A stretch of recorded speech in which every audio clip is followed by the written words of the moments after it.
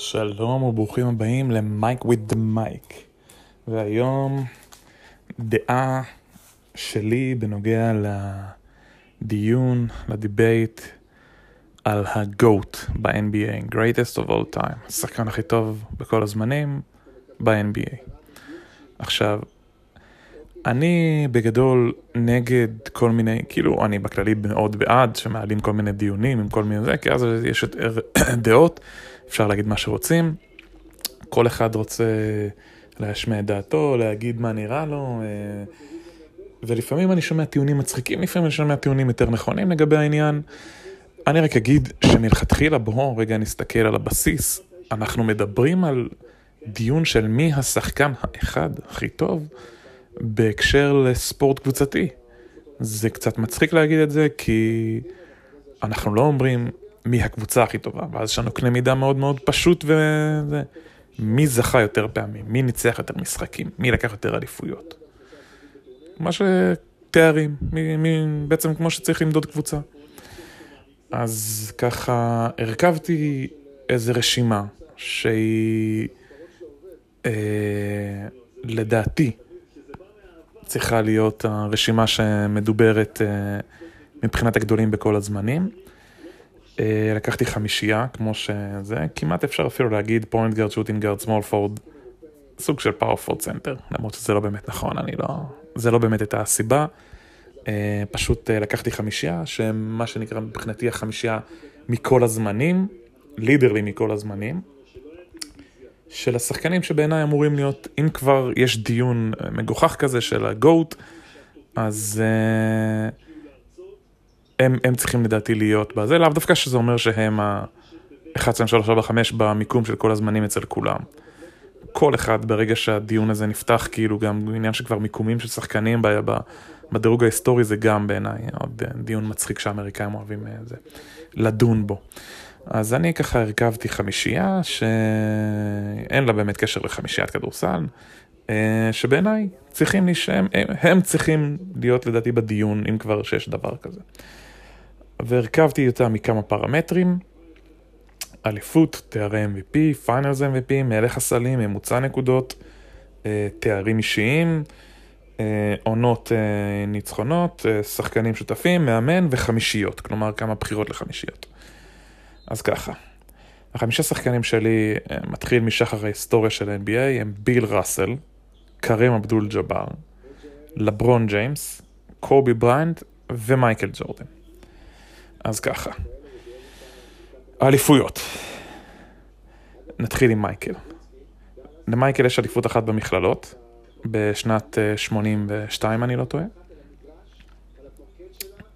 ועוד 6 אליפויות, זה רק הכוכבית הקטנה, ועוד 6 אליפויות עם 0 הפסדים בגמר עם שיקגו. לקובי, שעלה מיד מהתיכונים, יש 5 אליפויות ו2 הפסדים. ללברון, שדי מעלה את הדיון הזה לאחרונה, יש 3 אליפויות, 2 עם מיימי ו1 עם קליבלנד, שמתוקה ככל שתהיה עדיין 1, ו6 הפסדים. לקרים יש 6 אליפויות, 1 עם מילווקי ו5 עם הלייקרס. ועוד כמה הפסדים כמובן. עוד רגע אני מסביר לכם למה זה עכשיו פחות רלוונטי, נגיד לגבי שחקנים מסוימים, כי בגלל שאנחנו הולכים לשלב את הנתונים האלה עם עוד נתונים אחרים, אז פתאום נתון מסוים יכול להתבטל בהקשר של אליפות נגיד, ומספר האליפויות. ביל ראסל, יש 11 אליפויות מתוך 13 עונות, זאת אומרת שגם אם הוא נגיד היה בעוד 2 גמרים, עדיין המאזן שלו יהיה המוצלח ביותר. בכללי ביל ראסל חשוב להגיד שהוא השחקן, לא משנה איזה ספורט פעיל, אמריקאי בצפון אמריקה, עם הכי הרבה תארי אליפות אישיים. כלומר, יש רק עוד שחקן אחד בהוקי עם 11 גם אליפויות, וזהו. זה מבחינת כולל בייסבול, פוטבול, הוקי, כדורגל, כדורסל. זה בן אדם, 2 שהם יחד עם 11 אליפויות. רק היה חשוב להגיד את הנתון ההיסטורי הזה. אוקיי, אנחנו יורדים לפרמטר הבא. תארי MVP. most valuable player. גם את זה, שאלה של מה זה השחקן ה-most valuable player, השחקן שהכי תורם, השחקן הכי קבוצתי, השחקן שהקבוצה שלו מנצחת הכי הרבה. מי הוא ה-most valuable player? זה שעושה את המספרים הכי טובים, כמו שראינו בשנים האחרונות, מבחינת ראסל ווסטברוק וג'יימס הרדן. מי הוא ה-most valuable player של העונה הסדירה? אז למייקל יש 5 תארים כאלה.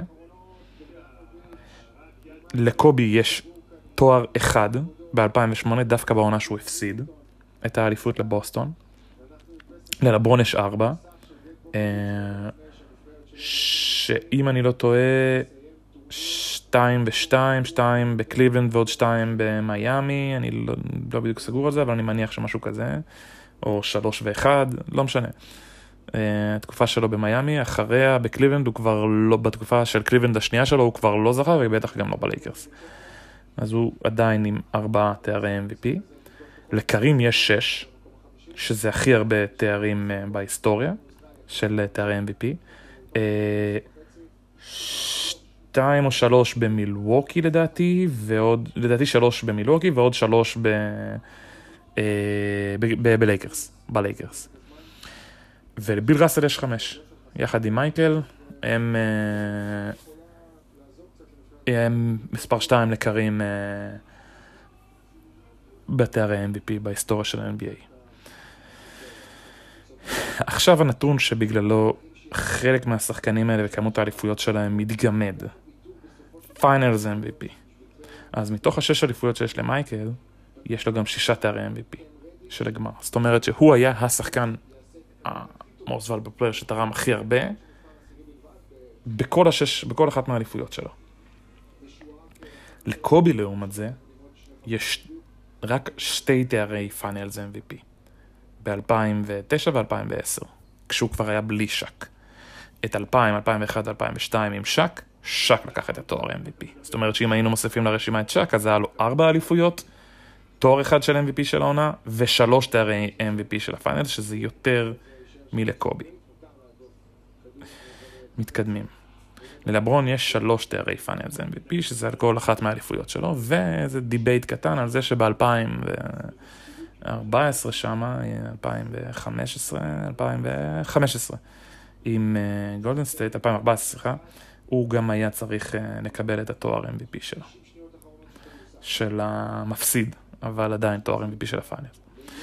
לקרים יש רק 2 תארי MVP, אחד מהם במילווקי ואחד בלייקרס. עוד 3 מהזכיות שלו בלייקרס הלכו לקרים אבדול ג'אבר, למג'יק ג'ונסון, ועוד אחד הלך לג'יימס וורטי.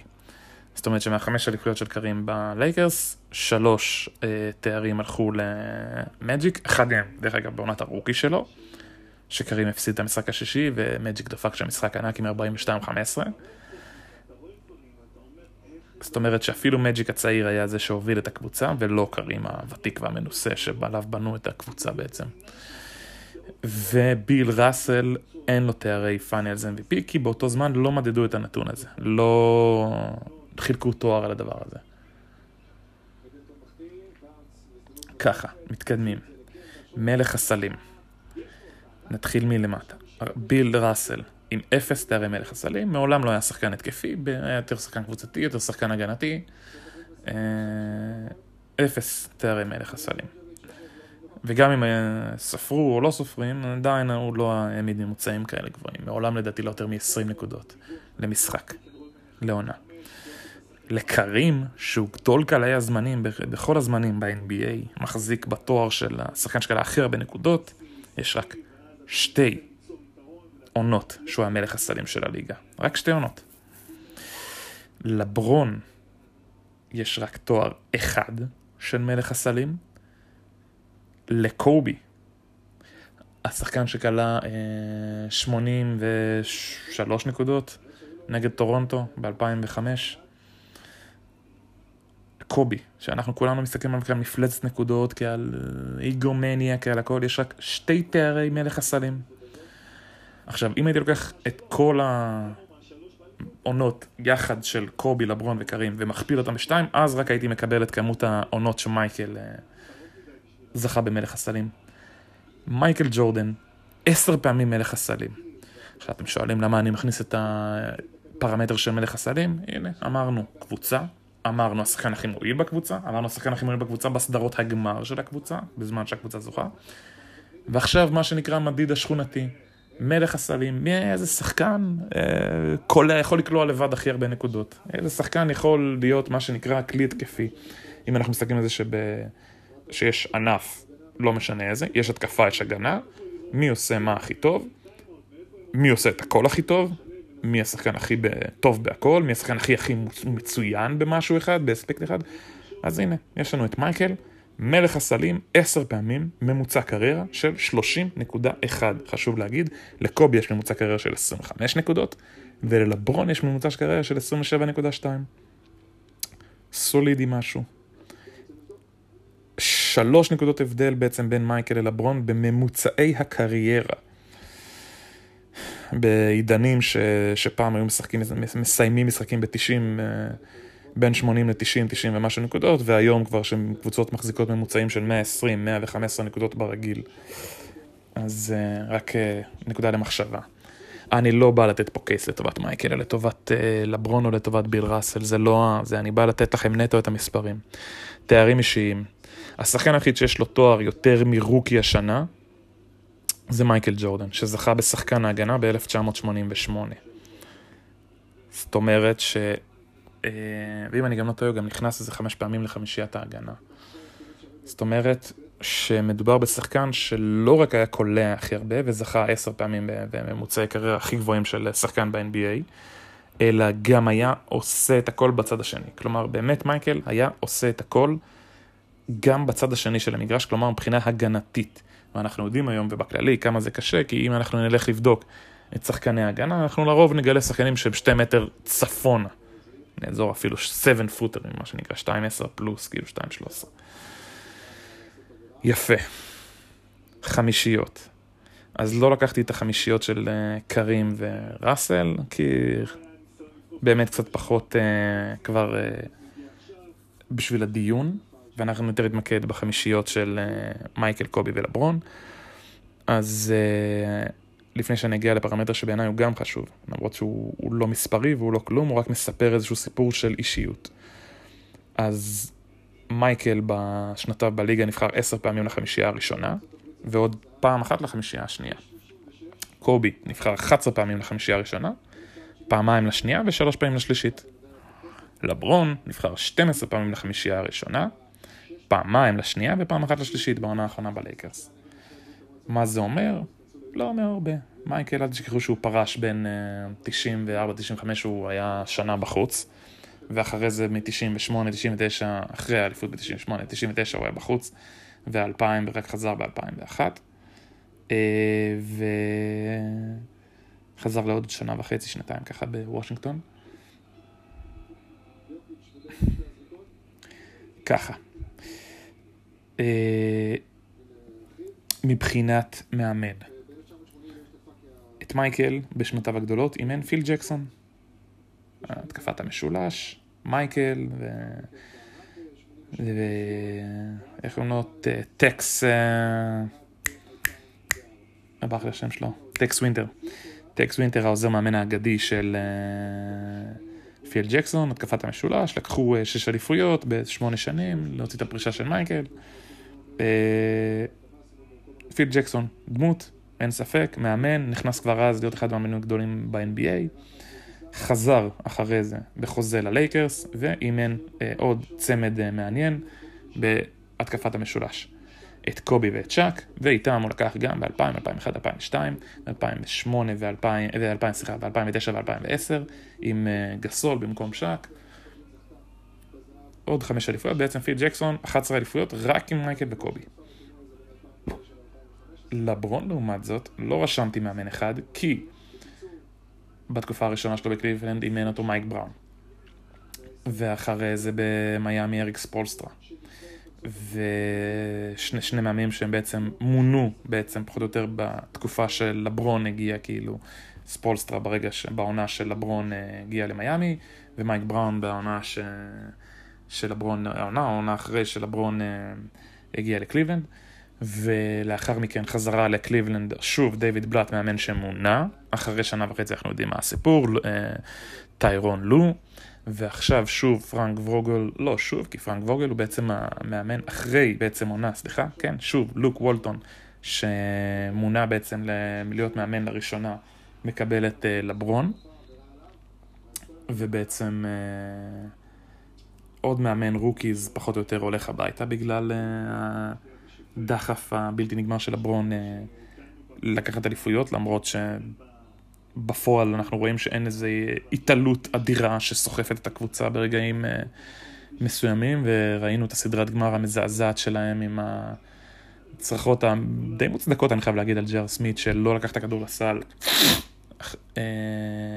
ובעצם הפסיד לקליבלנד את המשחק הראשון, ובעצם באותו סדרה שנגמרה בסוויפ לגולדן סטייט. ועכשיו פרנק ווגל שמגיע בעצם כמאמן של לברון, לדעתי אולי מאמן שמגיע בעצם בעונה הראשונה שלו לאמן את לברון עם הרזומה הכי טוב שזה, ולמה זה חשוב להגיד את זה?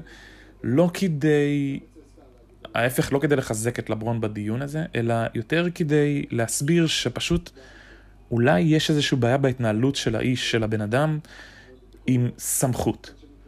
להוציא את פט ריילי במיימי, שאין מה לעשות, הגדולה שלו באותו זמן הייתה הרבה יותר גדולה משל לברון, שעוד לא זכה באליפות, אז הוא היה חייב לכבד את המילה שלו.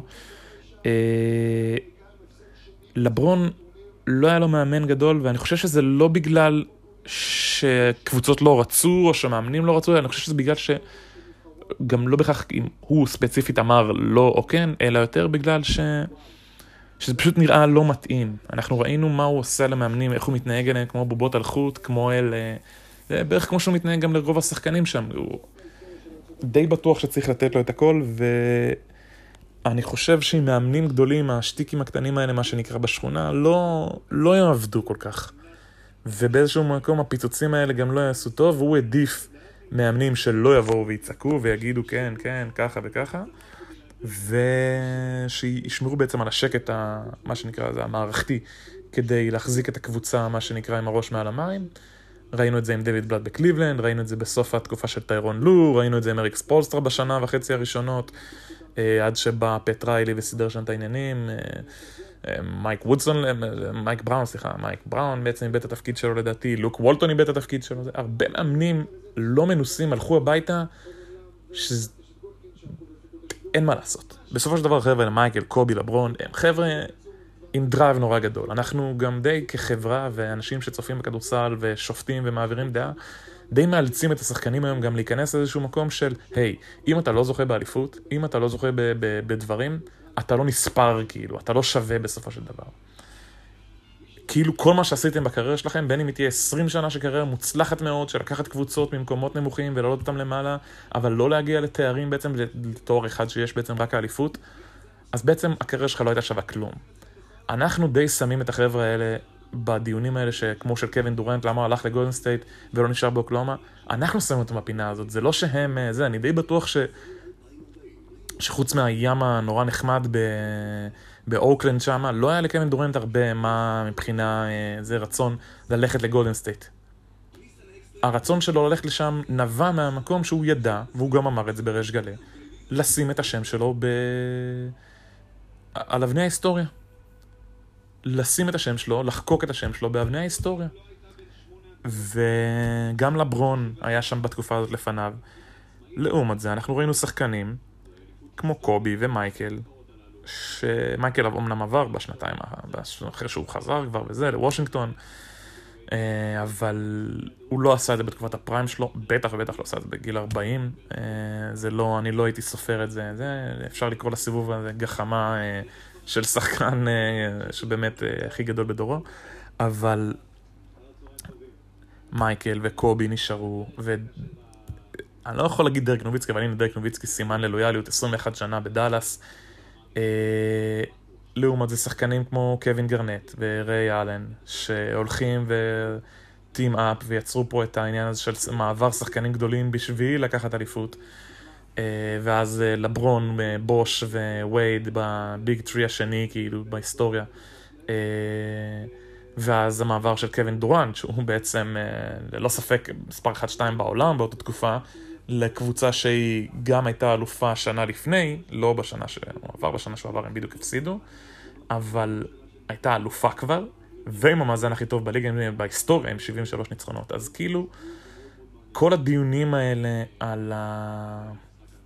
על המעברים האלה ועל זה של לברון ושל דורנט ושל הגדול בכל הזמנים, הם קצת משתנים כי המציאות משתנה, כי התקשורת משתנה. ובגלל זה אני אומר, דווקא פה אני כן עושה הנחה מסוימת ללברון עם המעברים האלה ממיימי לקליבלנד ומקליבלנד ללייקרס ומקליבלנד למיימי. קיצור, וגם קצת הנחה לגבי העניין עם המאמנים, למרות שאמרתי שוב, זה כן מעיד משהו על האישיות שלו. עכשיו,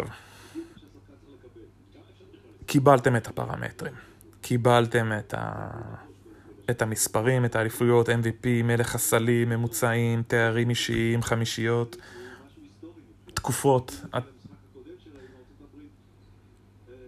כאילו אין ספק שאם אנחנו הולכים לפי פרמטר אחד, קל לשפוט את זה. כי אז יש לנו רשימה מאוד מסודרת של מייקרוסופט, של אקסל, שמדרג לפי המספר הכי גבוה למספר הכי נמוך. אז אליפויות לביל ראסל יש הכי הרבה. יש 11, אז הוא השחקן הכי גדול בכל הזמנים. תארי MVP אישיים לקרים אבדול ג'אבר יש הכי הרבה. מלך הסלים למייקל יש הכי הרבה. קליעות ווינר שוט לקובי יש הכי הרבה. חמישיות ראשונות בכללי ללברון יש הכי הרבה. אז גם אם אנחנו משקללים את הכל, זה עדיין משהו שהוא קשה להגיע אליו. זה עדיין בעיניי ויכוח שהוא בעייתי לדון בו מבחינת משהו אישי, אינדיבידואלי, אל מול משהו קבוצתי. אבל הנה המספרים, תחליטו אתם. מי לדעתכם הכי גדול בכל הזמנים? תודה רבה שהקשבתם לי. אני הייתי אני, ונשמח להשתמע פעם הבאה. תודה, ביי. אוקיי, שלום וברוכים הבאים למייק on the mic. והיום יום יותר מפוצל, ככה כמה נושאים שאני רוצה לדבר עליהם. אני בן אדם בעוד קשב וריכוז, אז אני אעשה את זה אני אנסה לסדר את זה כמה שיותר דבר. בעיקר, כמו שאמרתי, דברים שמעצבנים אותי. אז ככה, ושאני רוצה לחוות עליהם דעה. זה פחות או יותר שני הכיוונים שהם לפעמים מתחברים, לפעמים ככה לא, אבל בנושאים מסוימים חשוב לי להגיד את דעתי עליהם. אז אני אגיד את דעתי, כי למי אכפת. אז ככה, אני רוצה להתחיל עם פודקאסט של, אני כבר לא זוכר, אבל זה פשוט אמירה שאני שומע לא מעט על זה שסטף קרי הולך להיות MVP של העונה, שהוא הולך להתפוצץ, הוא unleash the beast, כאילו, אין קליי תומפסון, אין קווין דורנט, הקבוצה, זו קבוצה יחסית חדשה, רק דרמונד גרין שהוא לא סקורר, כאילו, זהו, הבן אדם הולך לשים ממוצע של 40 נקודות, ו-15 שלושות למשחק, לשבור את כל השיאים, זה מה שאנשים זה. עכשיו, אני לא אומר שהוא לא יכול או שהוא לא יעשה את זה. אני גם לא בא להוריד מערכו ומהיכולתו של סטף קרי.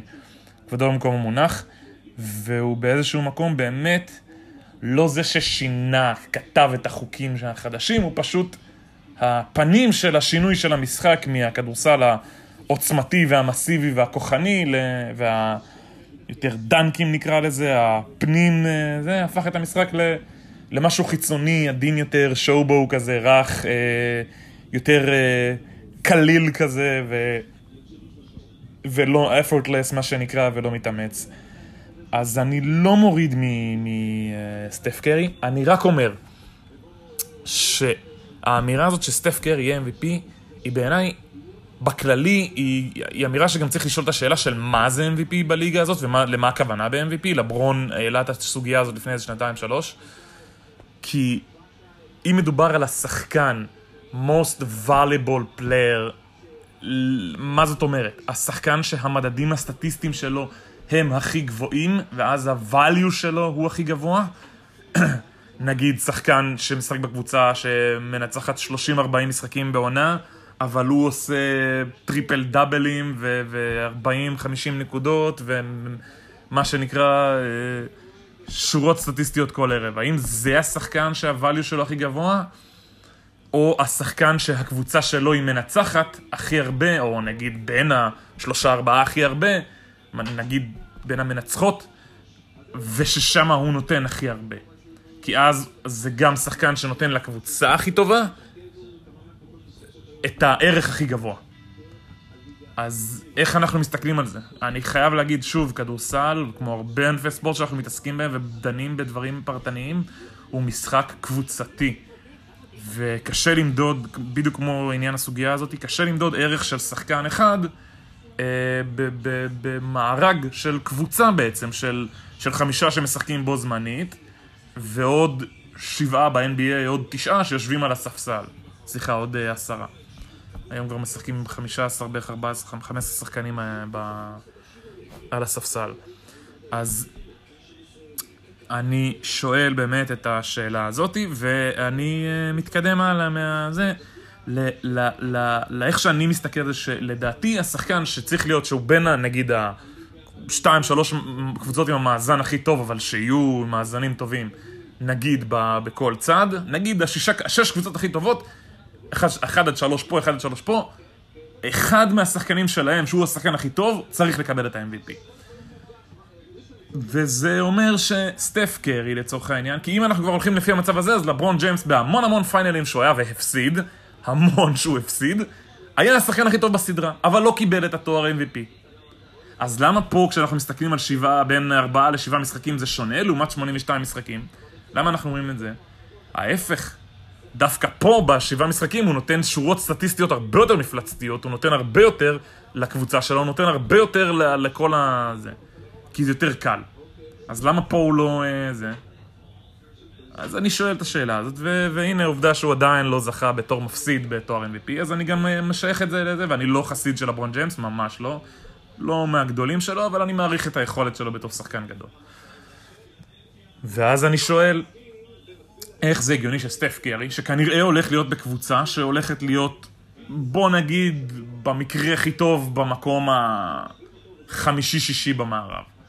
שזה אומר פחות או יותר 10 כללי ב-NBA, משהו כזה, באזור המקום ה-10-12 כללי ב-NBA, בין מקום 5-7-8 במערב, אולי בקונסטלציה מסוימת שדברים לא התחברו, ואולי צריכו באמת להתחיל לפרק שם את החבילה, נגיד עם דיאנג'לו ראסל, ולהתחיל להביא טריידים אחרים, אולי אפילו פחות מזה, אולי אפילו לא פלייאוף, קשה לי להאמין, כי הם עדיין דרמון גרין וסטף קרי, ודיאנג'לו ראסל עדיין, עם כמה שטוב לא טוב, הוא עדיין שחקן, ויש שם הרבה שחקנים משלימים נחמדים, קרליסטן, אלק ברקס, אני אוהב את החבר'ה של וילנבה, ספלמן, פסקל, וכל מיני ג'ורדן פול, חבר'ה צעירים, בסדר.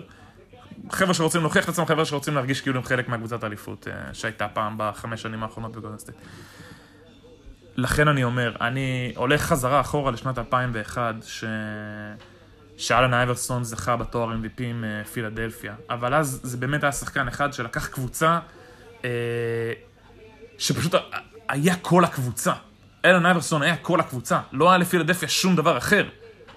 רג'ה בל, אריק סנואו, מי היה שם זה, דיקמבה מוטומבו, זה. כאילו, זו הייתה הקבוצה. תום גוגליאטה. זו הייתה הקבוצה, זה שחקנים שלא משנה באיזה מצב, הם לא היו שחקנים מובילים, הם לא היו שחקנים גדולים, הם לא היו שחקנים טובים. אז אלן אייברסון באמת היה השחקן הכי גדול בקבוצה אחת שהיא באמת, בסדר, עשתה גם מאזן בסדר וזה, והוא קלה 29 נקודות, בסדר, מגניב, יפה. זה לא המצב. בטח לא היום. היום אנחנו רואים שההגנות של ה-NBA חלשות, שהחוקים הרבה יותר מאפשרים, הנתונים הסטטיסטיים מרקיעים שחקים, אני לא תופס מי נתון סטטיסטי של שחקן. אם סטף קרי מסיים את העונה עם גולדן סטייט במקום השישי, הוא לא יכול, לא משנה אם הוא קולה גם 40 נקודות למשחק, הוא לא יכול לקבל את התואר MVP. הוא לא יכול. כי אז אנחנו בעצם, האמירה פה של התואר MVP ושל כל האמירות שלנו, היא שאנחנו מקדשים בינוניות ומטה. שאנחנו מקדשים משחק אינדיבידואלי על זה, וכן, תגידו לי משחק אינדיבידואלי, אז למה ראסל ווסטברוק זכה בתואר MVP כשהוא לקח, שהוא עשה עונה של טריפל דאבל, למרות שהוא כבר עשה 3 עונות של טריפל דאבל. ולמה ג'יימס ארדן צריך לקבל את זה. דווקא אחריהם אני הולך ליאניס אנטטוקומפו, שבעיניי הוא שחקן יותר קבוצתי, ולאו דווקא בנתונים הסטטיסטיים שלו.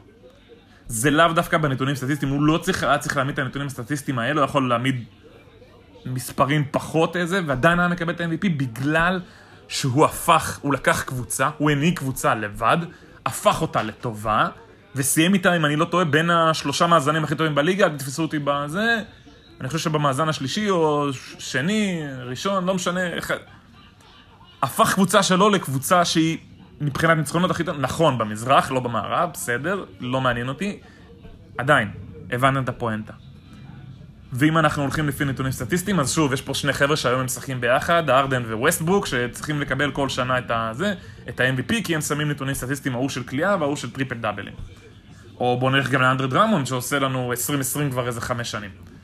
אז בוא רגע נתאפס כאילו ונגיד שהעניין הסטטיסטי הוא פחות האינדיבידואלי סטטיסטי הזה, הוא חלק, אבל הוא חייב להיות חלק רק במידה והקבוצה מנצחת. זה לגבי סטף קרי. עכשיו, נעשה כאילו חיתוך אמצע כזה, ונקרא לו כדורסל ישראלי. המשחק של הפועל ירושלים נגד מכבי תל אביב. משחק נהדר, אני באמת חייב להגיד. אני יודע שאנשים יגידו לא פה, לא שם וזה. לפי מה שאני זוכר, הנתונים הסטטיסטיים שאני מתעכב עליהם, שאני אעלה אותם, הם לגבי הישראלים והספסל והשני שחקנים המובילים. אני אגיד ככה, שבניגוד למכבי תל אביב, הפועל ירושלים עשתה פחות שינויים בקיץ. נכון, היא שחררה את ליאור אליהו, הביאה את זלמנסון ואת נמרוד לוי, והלכה בעצם לסגל קצר יותר שבכללי של ישראלים בכירים, של בלאט תימור ולוי זלמנסון. רק נגיד, בהיעדר החוק הרוסי, שמעכשיו רק צריך שחקן ישראלי אחד על המגרש בו זמנית, זאת אומרת שצריך, כאילו, פחות או יותר 2.5 שחקנים ישראלים בכללי, כאילו. אז זה לגבי הישראלים של מכבי. מכבי תל אביב, כמובן, כמו הרבה שנים בשנים האחרונות, שהיא לא מצליחה, מאז 2014 עם דויד בלאט, עושה המון שינויים. אחד השינויים שהיו קצת, שלדעתי מעידים על זה שזה לא באמת תהיה עונה שכרגע, זה כרגע לא נראה לי הולך להתחבר למקום שהם רוצים, דווקא אחרי משחק שהם כל כך הצליחו, שהם כל כך התפוצצו, אני חייב להגיד, דווקא זאת נורת הזרה הכי גדולה. בוא נשים לב רגע להתנהלות פה של מכבי. אלייג'ה בריינט, מכל המשחקי הכנה, והמשחקי גביע ווינר ואירופה והכל וזה וזה, אלייג'ה בריינט הוא זה ששיחק, וליגה והכל. ופתאום בחטף, ביממה לפני המשחק, מחליטים שטיילר דורסי, אוקיי, בוא נוותר על האזרוח שלו, על המהלך הזה שמלכתחילה הוא קצת אבוד, כי היוונים, נגיד שהם לא מסכימים, החוק היווני אומר שאי אפשר להחזיק 3 דרכונים בו זמנית, ולטיילר דורסי יש כבר את האמריקאי ואת היווני, והוא גם ככה לא רוצה לוותר על היווני, כי זה חשוב לו, גם ייצג אותם, וגם ככה שהעניין של יהדותו, הישראלותו, קצת מוטלת בספק, בהינתן שזה רק הסבתא, או האמא של הסבתא, זה לא משנה, כי החוק הישראלי עובד רק דור אחד אחורה, והסבתא היא האמא של האבא, כאילו, זאת אומרת שזה לא תופס מבחינת יהדות, כי ביהדות זה רק הולך לפי האמא, אז ככה שזה באמת היה קצת פרוצדורה יותר גדולה, והם החליטו כן לתת לו את הדקות ואת המקום ואת זה, דווקא במשחק הזה נגד הפועל ירושלים, שזה יכול להיות גם התאבדות, ובעיניי זה דווקא מעיד על פאניקה ולחץ במכבי תל אביב, שבמשחק שלישי-רביעי של העונה, אומנם בנוקיה, שזה בבית וזה לא בארנה, הם חייבים לנצח את הפועל ירושלים, כאילו יש לזה משמעות המשכית לליגה, שאחרי זה מאזנים ביתיים וחוץ וזה, וגם ככה כאילו, הליגה כל כך ארוכה וכל כך מיותרת, שהמאזנים של קבוצות הם לא באמת איזה, וגם ראינו שכשזה בארנה זה לא גרנטי לזה שהפועל ירושלים מנצחת, וכשזה בנוקיה זה לא גרנטי לזה שמכבי מנצחת. מנור המבטחים, לא משנה. לכן אני באמת לא מבין את הפאניקה הזאת של לרשום את טיילר דורסי ולהוציא את אייסי ואת בריינט החוצה, ועם הנטר ועם זה קצת הרגיש לי שהם בפאניקה, ואוקיי, והנה אנחנו מגיעים לרגע המשחק, ואנחנו צמודים במחצית, ואז הרבע השלישי, ומכבי מתפוצצת עם ווילביקין ודורסי לאורך כל המשחק, ומשחק מדהים, וואו, כל הכבוד, מכבי ברחה שם, גמרה את המשחק, הרבע האחרון לא בדיוק היה גרביג' אבל היה קצת חתול ואחבר, הם מצמצמים, הם פותחים, ונגמר, די ככה ב-12-13 הפרש, לא זוכר 14, ואני אומר, נכון, אז מכבי ניצחה, נכון, זה גם לא באמת היה קרב צמוד בסוף כל כך, זה היה לפה ולפה, אבל זה לא באמת היה באוויר שירושלים עכשיו איך תנצח. אבל דווקא כל זה אומר לי שכל ההתפוצצות של ווילבקין, וההייפ סביב זה, וההצלחה של הגבוהים של מכבי לא לצאת ב5 עבירות, ושל הישראלים שלה לקלוע 30 נקודות מתוך 86, שזה יותר משליש, וטיילר דורסי שקולע איזה 3-4 שלשות והכל, כל זה דווקא מעיד על חוסר דרך. לא היה פה דרך. לא היה כאן יד מוכוונת. טיילר דורסי במשחקי היורוליג שהיו לו, ב4 משחקים לא שיחק כל כך הרבה דקות. אם אני לא טועה, הוא לא עבר את ה-10-12 דקות למשחק אחד, כאילו. ופתאום פה במשחק אחד הוא מקבל 25-30 דקות. זה בדיוק מעיד על זה שיש איזשהו פאניקה במכבי, על זה שכאילו, משהו שהתרענו כבר כולנו, כל מי שמבין קצת כדורסל, אמר שבלי פוינט גארד טבעי, בלי פליימייקר אמיתי, בעמדת הגארד, איזה לא קומבו כזה, סקוטי ווילבקין דניקולו, שכאילו קולע מרכז, זה, ולא באמת יכול להביא את היציבות הזאת כל יום, אז יהיה למכבי מאוד קשה. בין אם נקרא לקספי פליימייקר, או נקרא לדני אבדיה פליימייקר, או למי שזה לא יהיה, זה לא יעשה את זה. מכבי צריכה שחקן כמו מייק ג'יימס, היא צריכה שחקן כמו סרחיו רודריגז, סרחיו יול, קמפצו, תגידו לי בסדר, השחקנים האלה עולים הרבה, יש עוד הרבה שחקנים. לא חסר שחקנים, גם כל מיני אמריקאים שמסתובבים בליגות פחות מרשימות, שיכלו לעשות upgrade ולהיות שחקנים מועילים בזה. דרך אגב, אני כן אוהב את נייט וולטרס, למרות שאנשים לא תופסים ממנו, אני אוהב אותו ברמה בגלל שהוא לא שחקן שחושב על עצמו קודם כמו שהוא חושב על הקבוצה. וזה משהו שמכבי כן הייתה צריכה להבין כשהיא בנתה את הסגל הזה. מה שמחזיר אותי שוב לעניין של הפאניקה, של ספירופולוס, שהוא בלחץ אטומי, כנראה מביקורת פנים של וויצ'יץ', הנערף והכל יכול, של הקהל, של ההנהלה של מכבי, הבעלים, שכנראה משהו שם מבין שהם עשו טעות, והם לא כך יודעים איך לתקן אותה. כי לזרוק ככה את טיילר דורסי יום לפני, ולזרוק את בריינט החוצה, ולעשות... זה נחמד ויפה, זה כאילו מהלך טקטי מנצח, אבל בפועל זה מראה על חוסר דרך. אם עד עכשיו חודשיים נגיד של מהרגע שהקבוצה התקבצה עד לרגע הזה, אז אני לא אוהב את זה, אני לא אוהב את המהלכים הפתאומיים האלה. נכון, זה נורא מגניב, זה נורא יפה, זה חומר שווה לדבר עליו, אבל בפועל כקבוצה, זה מאוד מערער, זה מאוד לא יציב, וזה גם מאוד לא משהו שאפשר לסמוך עליו. אני לא מאמין שמכבי תוכל לשחק ככה כל פעם שתפגוש את הפועל ירושלים בליגה, או כל פעם שתפגוש קבוצה בקנה מידה של הפועל ירושלים ומעלה. כלומר, יורוליג או משהו כזה. אני לא רואה את זה קורה. אני לא רואה את ווילבקין קולע בכאלה אחוזים טובים, ומקבל את הדחיפה הזאת מהקהל כל משחק, וזה לא הקהל של מכבי, הוא קהל רדום, זה לא קהל הכי ביתי.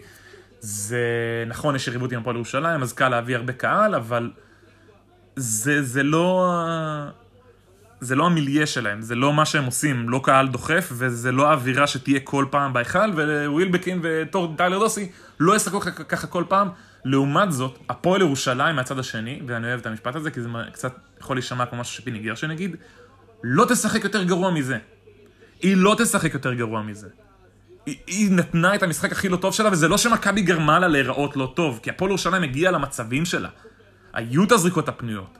היה שם זריקה של פלדין שיכלה להוריד ל5-6 ב4 דקות האחרונות, זה לא נכנס. זה in and out. זה נכון, תגידו אז מצד השני, פלדין ובראון קלו משחק, לא. פלדין ובראון משחקים ככה כל פעם כבר במשך שנתיים, זה שנה פלוס, שהם משחקים ביחד. הפועל ירושלים שיחקה את המשחק הכי לא טוב שלה, רק 3 נקודות של 4 ישראלים הבכירים שלה, שזאת שלושה של תמיר בלט, וזהו. זה משהו שלא יחזור על עצמו, עוד הרבה. אין מה לעשות.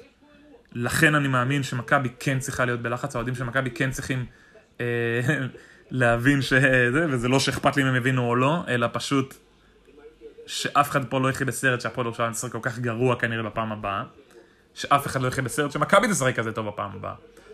אני מאמין שהמשחק אמיתי בין הקבוצות האלה הוא הרבה יותר מאוזן מזה, ונראה הרבה יותר טוב משני הצדדים דרך אגב, לא רק מצד אחד, כי גם למכבי יש עוד לאן להשתפר. גם למכבי יש עוד לאן להשתפר בהרבה אספקטים של המשחק. לעומת זאת הפועל ירושלים לא הגיע, וזה קורה לה הרבה. זה קורה הרבה לתמיר בלאט שהוא משותק על ידי מכבי, לאו דווקא ברמה האישית של איזשהו טקטיקה לעצור אותו. תמיר בלאט, ג'ון די ברטולומיאו מחסל אותו כבר 2-3 ברצף. לעומת זאת, ברטימור גם לא הגיע למשחק, וגם נמרוד לוי לא הגיע, וזלמנסון לא נתן את מה שהוא יכול. אז בסדר, חטפו רגליים קרות, פעם ראשונה עם הפועל ירושלים, הכל. בגלל זה אמרתי, זה לא משהו שיקרה בפעמים הבאות. מה גם שבניגוד למכבי שהשאירה את אייסי ואת אלייג'ה בריינט על הספסל, להפועל ירושלים שכביכול הם הוצאו כאילו מהסגל, אז לעומת זה להפועל ירושלים יש עוד קלפים שהיא מחזיקה בקרוב לחזה. יש לה עוד כמות זרים שהיא לא רשמה, יש לה עוד 2 זרים כרגע שיושבים על הספסל, שזה איזיה קזינס בגארד, בעמדה 2, ואת קופש, שהוא סנטר שאני לא יודע אם 100% הוא יעשה את ההבדל, אבל זה בהחלט משהו שלמכבי אין אותו. סנטר מסיבי מתחת לסלים, הסנטרים שלה לצורך העניין, הם מוטלו הנטר 2-5, 2-4, וטריק בלק 2-2 בערך, 2-3, 2-4. לכן אני יכול לראות את הפועל ירושלים רק משתפרת, אני יכול לראות את מכבי גם משתפרת בהרבה אספקטים, אבל לא באותו גרף שאני יכול לראות את הפועל ירושלים משתפרת. לכן אני מאמין שהתוצאה בין הקבוצות היא הרבה יותר קרובה מאשר מה שראינו ב-20 ומשהו הפרש בהיכל במהלך הרבע שלישי רביעי. הלאה. עכשיו כדי לסגור את זה, חוזרים ל-NBA. יש את האנשים שלא מוכנים להקשיב, שמוכנים רק לשמוע כותרות והכל, אז הנה אני אתן לכם, אז נתתי את הכותרות. אני אתן את הכותרות של התחזיות שלי, ואנחנו מדברים על ה-29 באוקטובר 2019, כלומר עברו 3-4 משחקים סך הכל מעונת ה-NBA עד כה. אז ככה, אנשים שואלים אותי, מי לדעתך הולכת עד הסוף? איזה שאלה מטומטמת זאת לשאול באוקטובר? אתה גם לא, זה לא משהו שאתה גם יכול להגיד בהכרח באפריל. אפילו במאי לפעמים אתה לא יכול להגיד, כמו שנה שעברה. מי יכל להגיד לפני הגמר האזורי שטורונטו הולכת עד הסוף? היא עוד הייתה ב-2- נגד מילווקי. היא עוד הייתה ב-2- נגד מילווקי בגמר האזורי, ועוד חזרה לנצח. זאת אומרת, שזה גם לא משהו שאנחנו בכך נדע אפילו באזור מאי. בתחילת מאי כמובן, כי סדרת הגמר מתחילה כבר. לכן אני אומר, זו שאלה מטומטמת, אבל בהינתן נגיד רק סגלים ורק סטטיסטיקה ורק סכמטיות רגילה, נענה את התשובה הזאת, כמובן, בלי טריידים, פציעות, קאמבקים למיניהם והכל, שאני אשים עליהם כוכבית.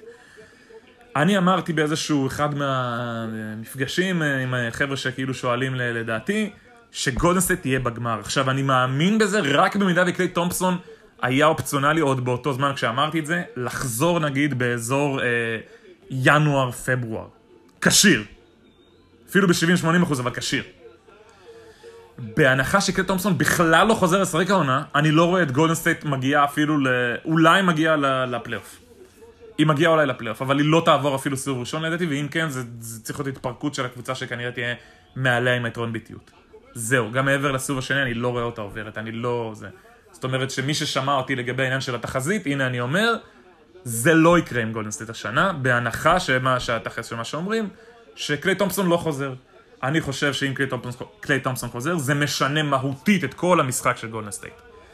עוברים לשחק עם סטף, ראסל, תומפסון בשלוש וגרין בארבע, ואז לא משנה כבר מי הסנטר, זה יכול להיות קייליסטן שיחזור, ופתאום יש לנו חמישייה מפלצתית, שיכולה שלושה שחקני הגנה נהדרים, ועוד 2-3 פיור שוטרים נהדרים, ושחקן אינטליגנטי כל כך כמו דריימונד גרין, זה פתאום יכול להיראות אחרת לגמרי. לא מספיק בשביל אליפות, אבל להיראות אחרת לגמרי. זה כנראה לא מה שיקרה השנה. אז אני אחתוך פה רגע את השיחה על גולדן סטייט ואני אעבור הלאה.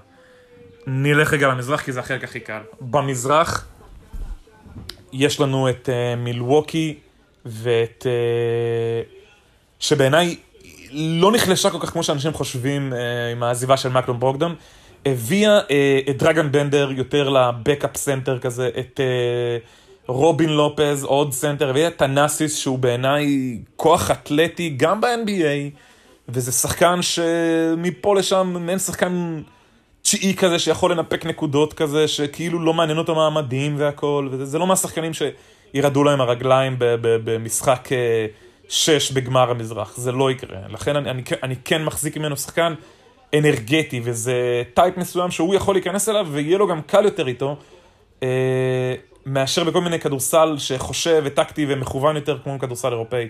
לכן מי שיגיד לי, עושה גם על פנתנייקוס ובאנדורה, והוא לא נתן כאלה מספרים וזה, זה לא מעניין. זה לא מעניין, אפילו בסגל היווני. זה לא מעניין, כי ב-NBA לשחקן יש תפקיד. והתפקיד של טנאסיס יהיה לעלות בעמדה 3-4, ולתת אתלטיות ושמירה וריבאונדים והתאבדות על כדורים וידיים וגוף, ולתת עבירות וכמה דקות מנוחה גם לשחקנים שיצטרכו לנוח.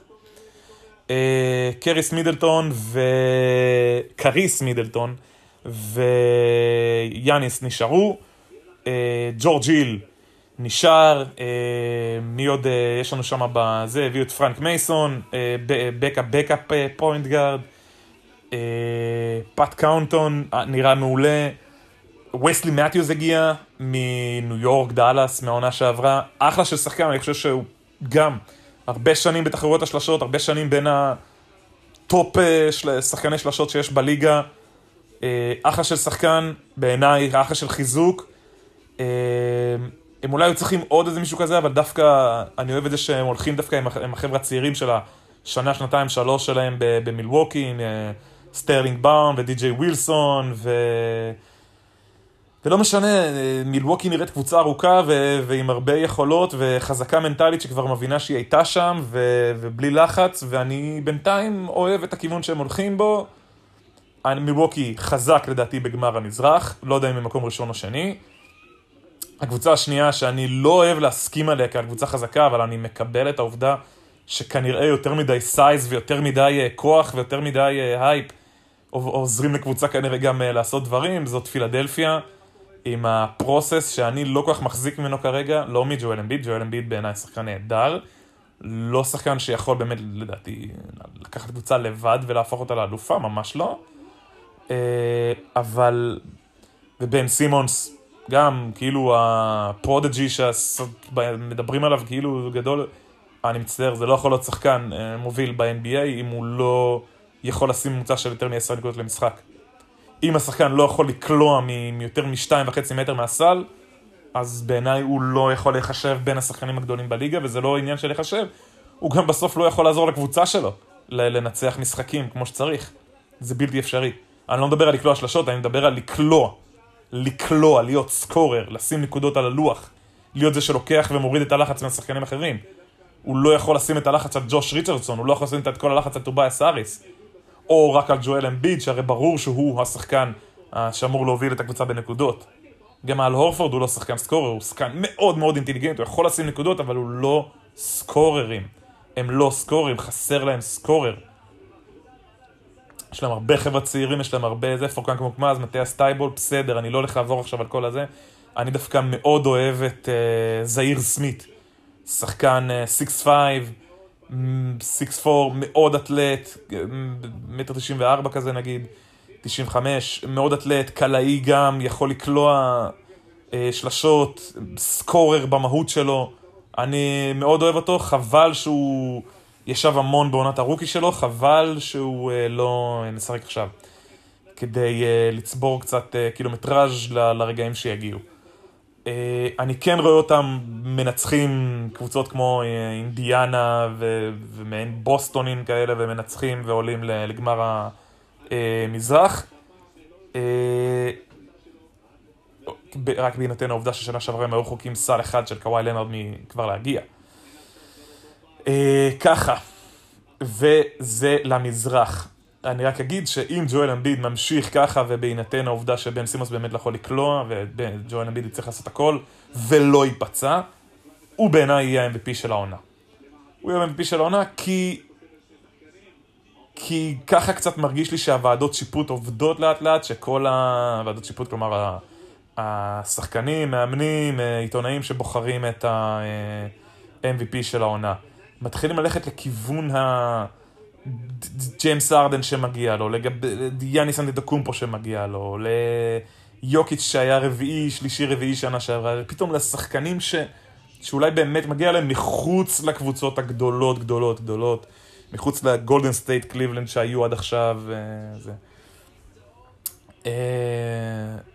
נגיד דורנט שלא קיבל, וסטף קרי שגם לא, ולברון ג'יימס שכבר לא נספר כאילו בתואר MVP, למרות שהוא בערך 10-15 שנה כבר מעמיד את ה-27-7-7 שלו. לכן אני חושב שג'ואל כן ייקח השנה, בהינתן שהוא ימשיך את הנתונים המפלצתיים שלו, כי גם ככה שנה שעברה הוא גם היה קרוב, והוא היה בשיח.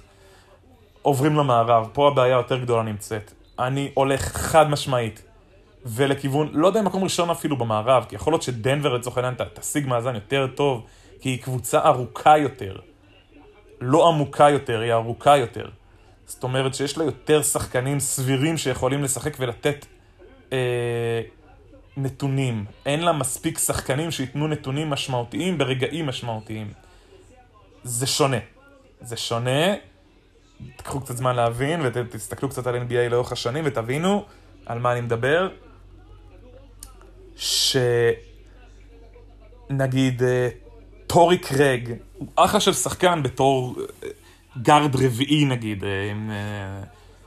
שמה אחרי ג'מאל מארי וויל ברטון ובאחרי השם של בחור שם שמנטר שם שנפצע לפני שנתיים.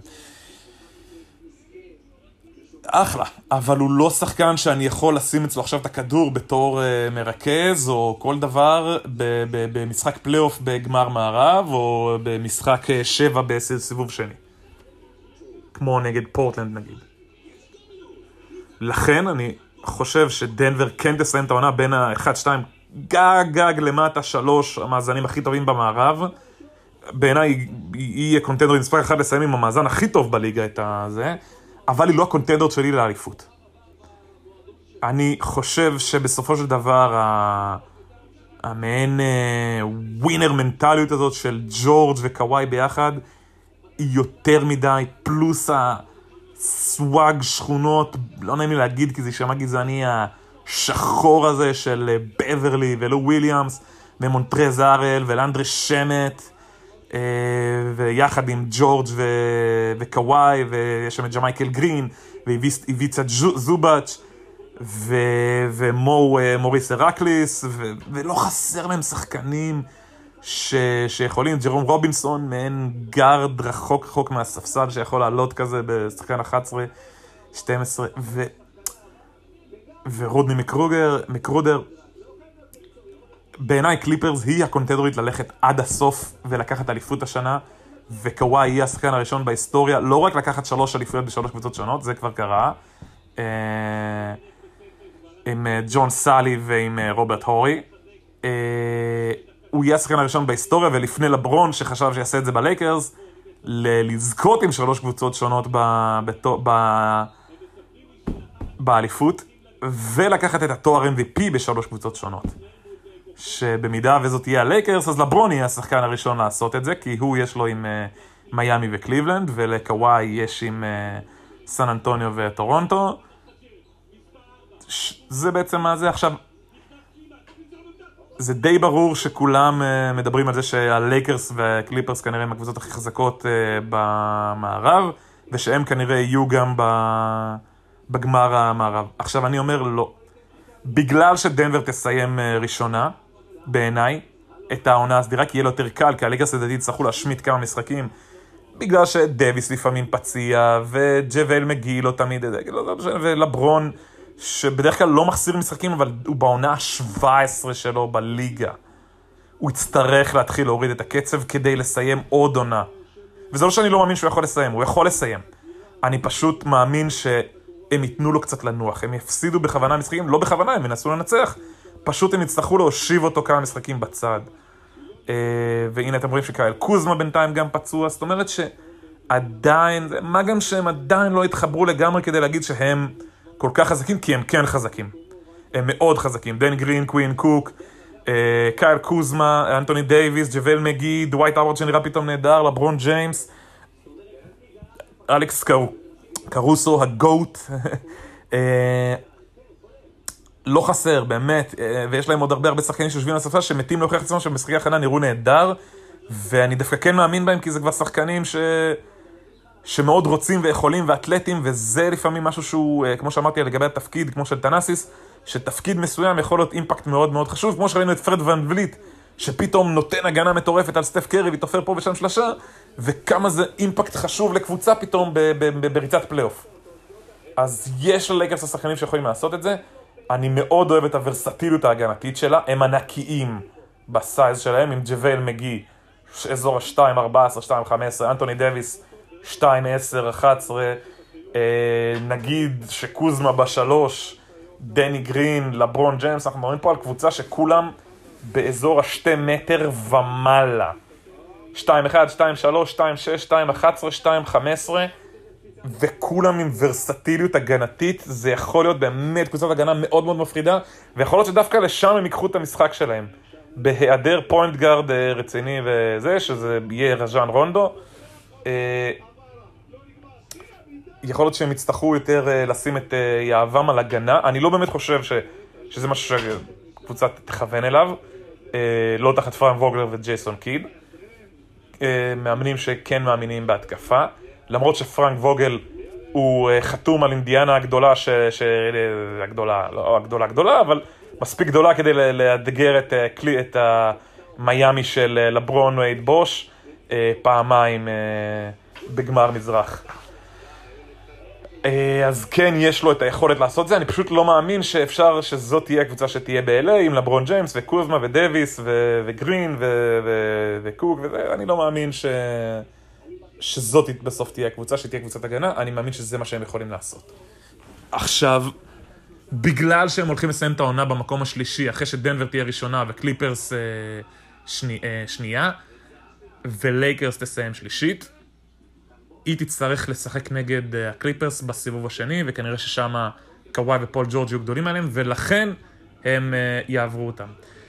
עכשיו, שוב, מי שיגיע מהמקום הרביעי-חמישי, שיתמודד נגד דנבר, תהיה קבוצה שבעיניי תסיים בסופו של דבר בגמר המערב, ותצטרך להפסיד לקליפרס.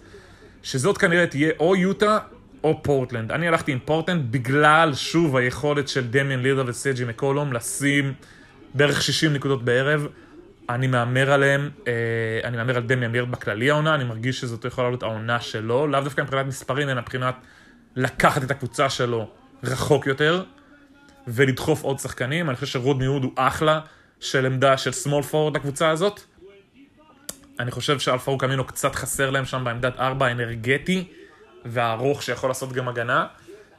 הביאו את חסן וייטסייד, בסדר, יוסוף נורקיץ' שמה, אני מאוד אוהב את נורקיץ', אני חושב שקצת חסר להם פורד, אם זה מריו זוניה, זה לא מה שהם ציפו, אולי זה מה שכולם ידעו, ושהם ציפו אולי ליותר, אבל זה לא השחקן שעמדה 3-4 עכשיו, שיכול לבוא ולפתוח את המשחק, הוא גם קצת כלום בפיתה כרגע.